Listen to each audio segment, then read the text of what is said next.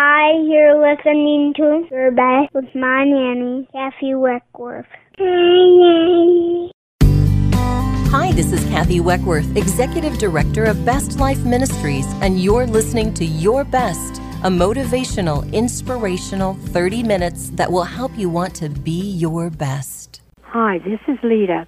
You are listening to Your Best with my daughter, Kathleen Weckworth. Today's topic is the ever-changing world. Friends, if you're anything like me, you've decided that you are turning off the TV for a while, you're ixnaying the newspapers, and you're saying no to anyone else who's fighting. The feuds have been horrific, haven't they? Between Democrats and Republicans, between left side, right side, inside, outside. Fighting has become the norm. Everything that we once thought made sense has suddenly become blurry. Black and white are no longer the straight and narrow line with this on the left and that on the right. No, instead, everything is a lovely shade of gray.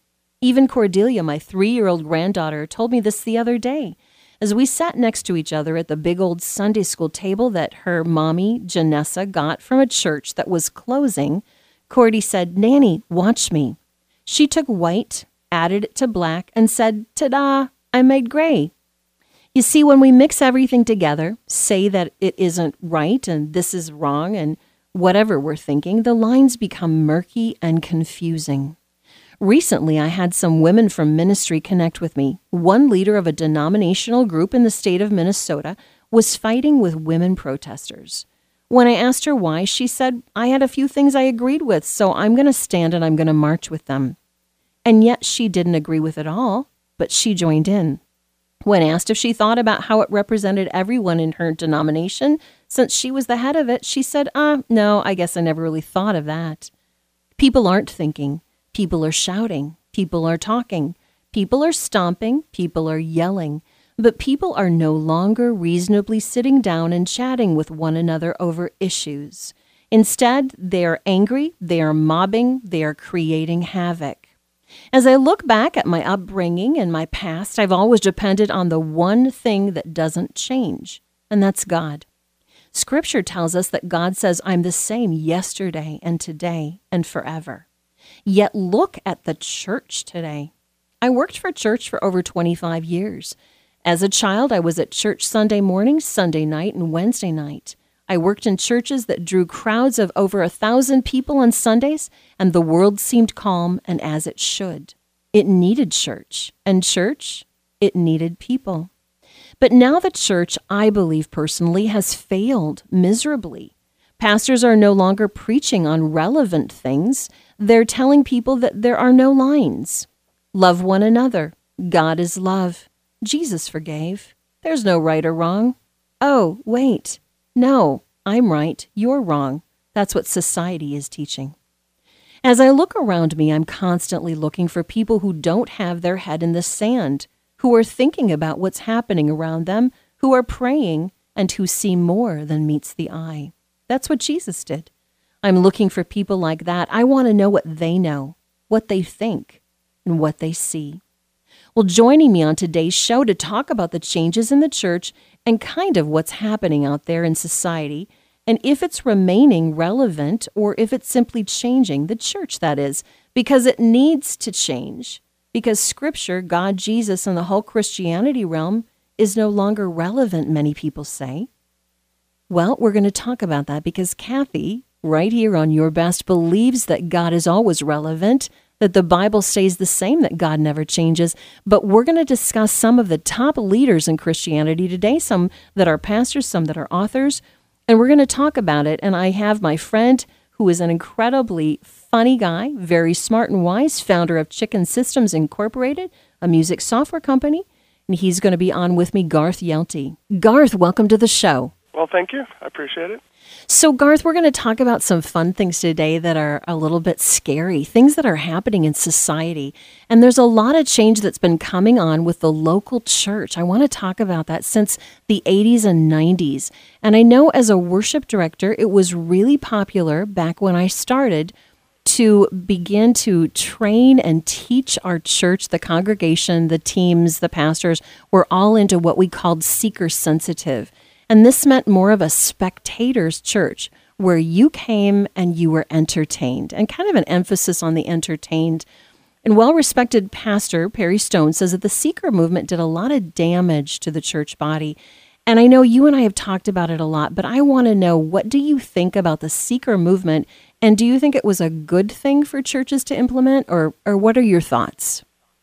Well, I think anything that a church does to a congregation, at least the leadership to the congregation, to get them outward rather than inward is a good thing. And for them to be, instead of just maintaining their church, they're looking at the very point of the harvest and reaping the harvest, as the Lord says.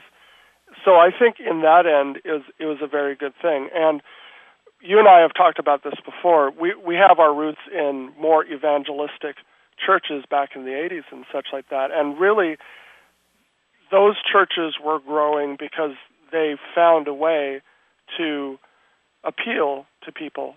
And people would come to church because they would go, this is a very relevant thing. This is the Jesus that I knew when I was little, but now I see how he applies to the modern day. Seekers churches took that a step further, and instead of waiting for people to come to them by putting out this great church, they actually said, okay, well, how can we make it a little bit more comfortable for them? How can we make ourselves more like the culture, the good parts of the culture? We're not talking about bars or anything like that, although there's some secret churches that did that. Absolutely. But, what they tried to do is they tried to get it out of the church walls that looked markedly different than the cultures, and tried to associate more with it. So in all, I think it was a good thing. Now, obviously, it sort of ended. It had about a 10-year run, I suppose, but it did end for certain reasons. Right. So I think about the church that I worked at in the Twin Cities, and they were really, really big into modeling after Willow Creek, which was kind of the original. Don't you think that was the original seeker-sensitive movement started from them? Yeah, completely, yeah. So everything that I read points totally to them starting it. Yeah. Right. And what's interesting, Garth, is that if you talk to Bill Hybels or Nancy Beach or Rory Noland right now, they're going to tell you they feel like they made a bunch of mistakes creating the whole seeker-sensitive thing. And one of the things that we had to do in Churchland, being a model of them, is that we had to go through all of our music and anything. As a worship director, I was the assistant at this first church. Anything that had to do with the blood of the lamb, anything that a regular Joe Schmo from the street didn't recognize, we had to ditch that. And I remember at one of my churches in the Twin Cities, they were trying to come up with a logo, a slogan for their church. And, one guy said, well, Kathy's always bringing in music, like from the regular radio station, it's not even a Christian song. Like she had the Goo Goo Dolls. So I think the title of the church should be blah, blah, blah, church. And the slogan should be God, Grace, and the Goo Goo Dolls. That was funny. Oh, my gosh. I know, but we didn't do it. We did Real People, Real Place, Real God instead. So even though you think it was a good thing, now I'm out in rural Minnesota. I've got my own little church, and I'm looking back at what we did, and I think, yeah, it did attract people. But just like you and I talked about all the time, Garth, there was a lot of things that I don't think were authentic. You brought up the word authentic about Churchland before I think authentic was even real and popular. You were like already saying, no, it doesn't seem, it was like more kind of like a machine. People were entertaining. It was like, ta-da. And I'm very guilty of it because that's how I was, working. I was working for churches that were, kind of promoting this. And I think it really, for a while, like you said, 10 years was the life it was going to live, and then it burned itself out because I think people were looking for something that was more real. Don't you? Yeah. Well, like any movement, it's like a pendulum, right? Is that if anybody's going to move something, it always moves to a little bit more extreme than it really has to, because that's the only way you can move anything. So I think that's, I read a little bit about what Hybels said and stuff like that, and a lot of it tracked that, is that we tried to do something, but we did something in such a way to where it wasn't really, it was kind of more extreme than what we wanted. And so, I give them all a break for that. And the nice thing about history is that you look back and you say to yourself, okay, what was the outcome of this. You're able to actually analyze what was the outcome. And I give the seeker movement good marks because at the end of it, churches were better for it. That's really what it came down to. And really, Willow Creek used that as an opportunity for them. And really, this is one of the big, really blessings about it, was that Willow Creek really got started in feeding, the massive amounts of small churches in the United States. Most churches are small. Most churches are under 100. And they found a way to just say, hey, we want to help you. We want to help you. And so that wasn't just good for Willow Creek. That was good for everybody. That was good for everybody, yeah. And I took a couple of teams of people throughout the years to their worship conference. It was interesting because you're in this huge building. It's got all of these little restaurants in the front of it. You're thinking a restaurant at church. I think about how they modeled, they would say, listen to what's on the radio, what's relevant. Can you weave that into your church service? So I think, Garth, we did Desperado, we did Wide Open Spaces by the Dixie Chicks. We did There She Goes. I mean, we did crazy songs that were, we did Journey stuff. We did Foreigner. We did anything because people would say, oh, I recognize that from the radio. They were trying to draw the average person in that wasn't a churchgoer.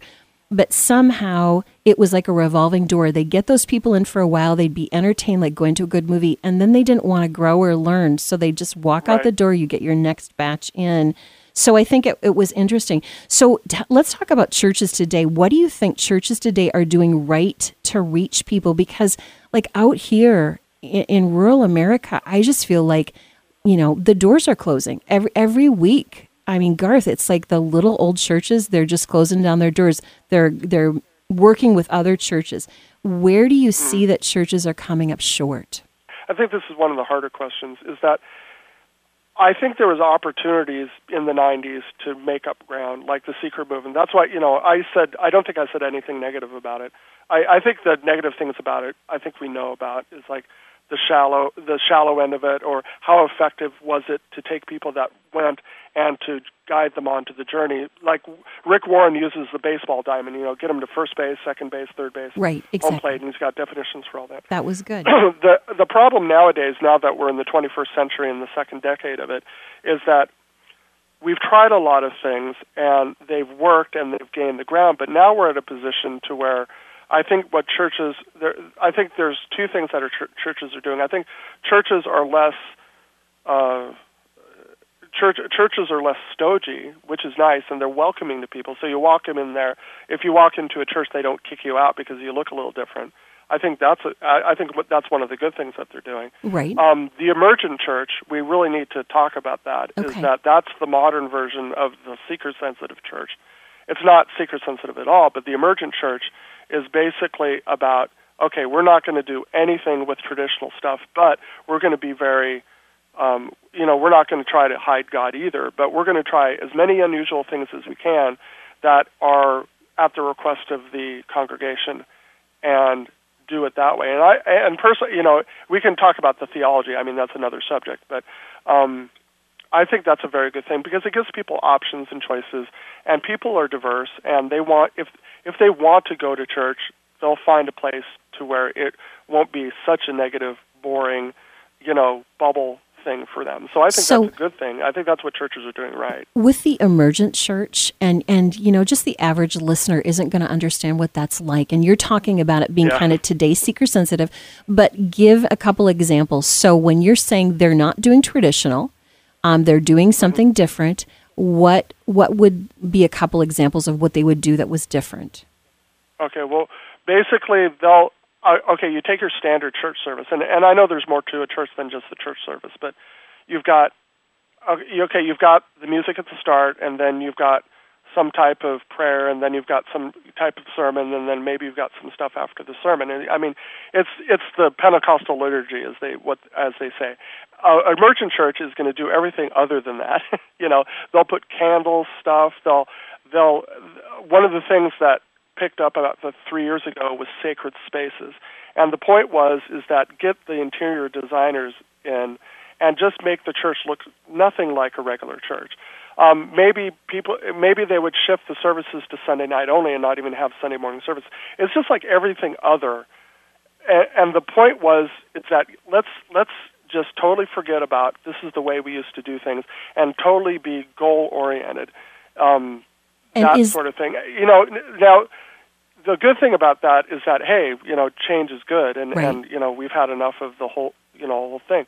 But at the same time is that it's the pendulum thing, it's the whole pendulum thing, is that the moment you make a move, it's usually a little bit more extreme than it needs to be, and then all of a sudden you've got all this wild stuff, and you're going in there and you're just going, what are all these candles there? Is it going to burn down the church, or that type of thing? You go into it and you just go, this is just, I'm not comfortable anymore, and so that's the negative part of it. Do you think that they're trying to do this to get more people in the door? Is that what their whole purpose is to try to make it? Well, no, okay, that's a great question. That's a really great question.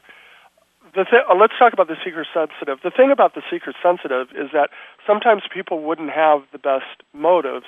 They would want to just add to their flock. And I was listening to a song today by a definite atheist type of guy. The guy wrote it. But that was the thing that he said in his lyric, is that anointed just want to add, just want to count their sheep, is what he says. And so, I mean, a lot of it came off. I'm not saying a lot of it because that's too general a thing, but the seeker-sensitive thing sometimes came off as that we just want larger churches. We just want more people around. We want more people at our party. It was less authentic. Let's go back to the word that you mentioned. I think the thing about emergent churches, and I'm trying to put a good spin on it because there's plenty of negative to talk about as well, but the thing about emergent churches that is good is that they really try to be authentic. In fact, I think maybe that's the only word in their vocabulary. Okay, if it's authentic, right. If it's what we mean to say and it's what we really believe, then it's good, and let's include it in. And let's be very honest. Let's be have it with a lot of integrity, and let's not be ashamed of it. Sure. Or let's not just put things out to just please people. Anything that pleases us we're just counting on it. If we like it, then somebody else likes it. Okay. So it's that sort of thing. So when you and I worked together at a church in West Central Minnesota out here, you were my band director, and you were an incredible bass player and keyboard player. And you and I created a team. I worked with vocals. I worked with the drama. You helped with the band, rehearsing them. You were really good. I felt like it was effective. We worked as a team. We had some difficult people to work with, but we worked with a team. I think those people, Garth, several of those people were really already headed into the emergent type of a feel, and that wasn't my cup of tea. That wasn't what the church was at. They weren't there yet. Right, I think that was frustrating for them, but for the most part, we worked pretty good for a while as a team. Do you think that ministries today are working like that? They're team-minded now that the shift of church land is changing? Well, one of the sometimes I almost think, and again we're talking about a whole range of churches, but a lot of churches are in crisis because of leadership issues, and also people having that's the back end of people having choices. Once people have choices, then you've got a congregation that's pretty, a congregation that's less settled and more active. Facebook, kind of creates crises because people are talking to each other more. Right. And then all of a sudden the leadership wants, look, just do what we say. I mean, with good intentions. But then you've got all these different ideas and, even the apathy of the congregation. So you have the churches in crisis. And going back to the worship teams, when churches are in crisis, it's so much harder for worship teams to be integral unit. Then they become in crisis. And I found that when the church is in crisis, then the worship team is in crisis. It's kind of like hand in hand. Mm-hmm. But at the same time, okay, that's the bad end of it. The good end of it is that there's so much more resources nowadays, and the heads of the worship can handle the worship team much better, and they're willing to say, no, this is what we're after, instead of being all generic and general about it, and that helps the worship team. So I think worship teams probably perform a lot. They do the teamwork a lot better nowadays as a whole, but the crises in churches makes it just so much more difficult for them. And so it's like they gain 2 steps, but then they go back 2 steps, and so it is a challenge. But the challenges are different than when we were together. Okay. So, Garth, let's launch into a little bit more tricky talk now, because we're talking about churches and churches changing. And in rural America, it's different for me because we have a lot of traditional churches out here. They don't know what seeker sensitive is. You know, they're used to just going to their traditional service and you know, they've got their hymns, they've got their liturgies, everything's the same. But I want to talk about a shift in church land across the nation, across the world, actually, with some of the things that I'm hearing and seeing. And I want you to do your fabulous Garth thing that you do, which is you really, you know, take a very broad look at things from every angle. And that helps me because I'm going to be stuck in the same place, because this is how I feel. I believe that, you know, the Bible is culturally relevant. I believe that it's truth. I believe that it's God's word. And I believe that we need to be following it. But here's what's happening. We're hearing of pastors that are kind of starting to shift and move on their philosophies.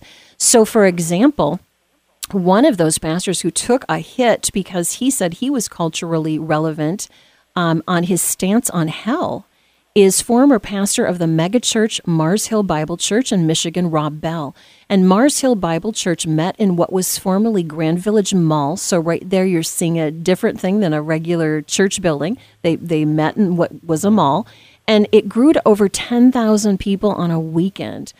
So what Pastor Rob, he was a pastor at the time, said in his Love Wins book was this quote: "Heaven and hell are choices we make and live with right now.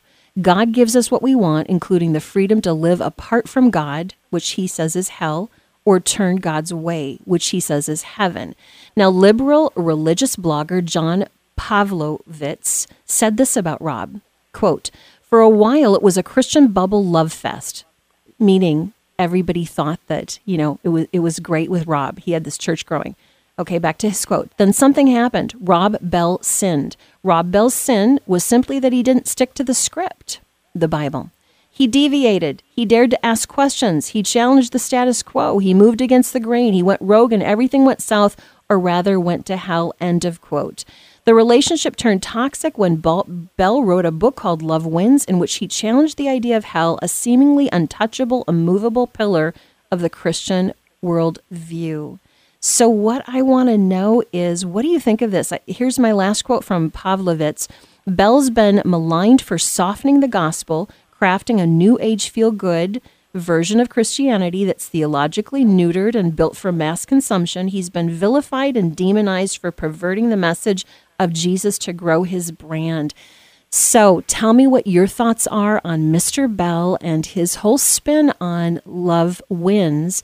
Because, you know, as I read through some of the book, Garth, he really wants to challenge you to think about the fact that hell isn't what we believe hell is. And I don't agree with him. So you tell me what you're thinking. The thing with Bell is that, first of all, I should state that I respect him pretty highly. And I read, like, Velvet Elvis.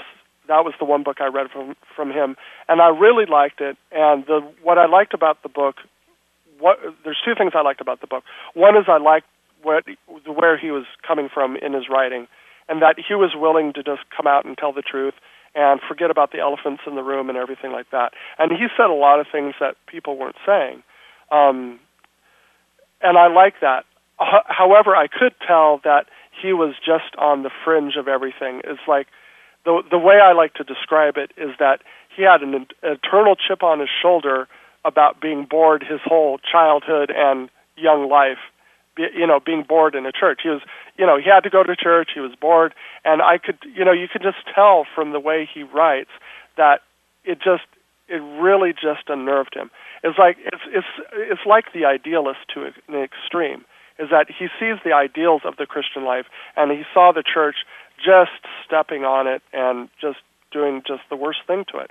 So I should say from right off that I really respect him. Now, the thing about him with the hell thing is that obviously that was the big thing, to where it's kind of like, okay, he's going to question one of the cardinal historic doctrines of the Christian church.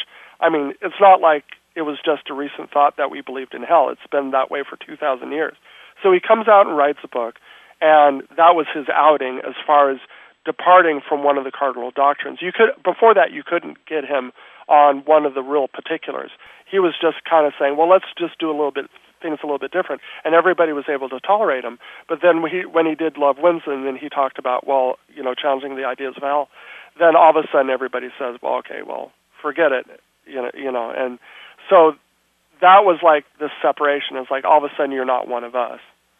So here's my thought process, though. What I don't understand about Mr. Bell's thinking is if Jesus Christ, if he's saying this, if Jesus Christ came and died on the cross, which he believes, was buried and rose again, what is his purpose then for coming here? Why did he die? If there is no heaven and hell, and obviously if you're reading your Bible, which is, I believe, relevant, even though Mr. Bell doesn't believe that, I don't get it. I mean, what is the purpose if there is no hell? Why even have him be here? Why would God send him? Well, this is the Love Wins really is universal. I mean, I'll go into theology just a little bit on this, but Love Wins isn't anything new to anybody who understands universalism, and that's really the core thing that we're talking about, universalism.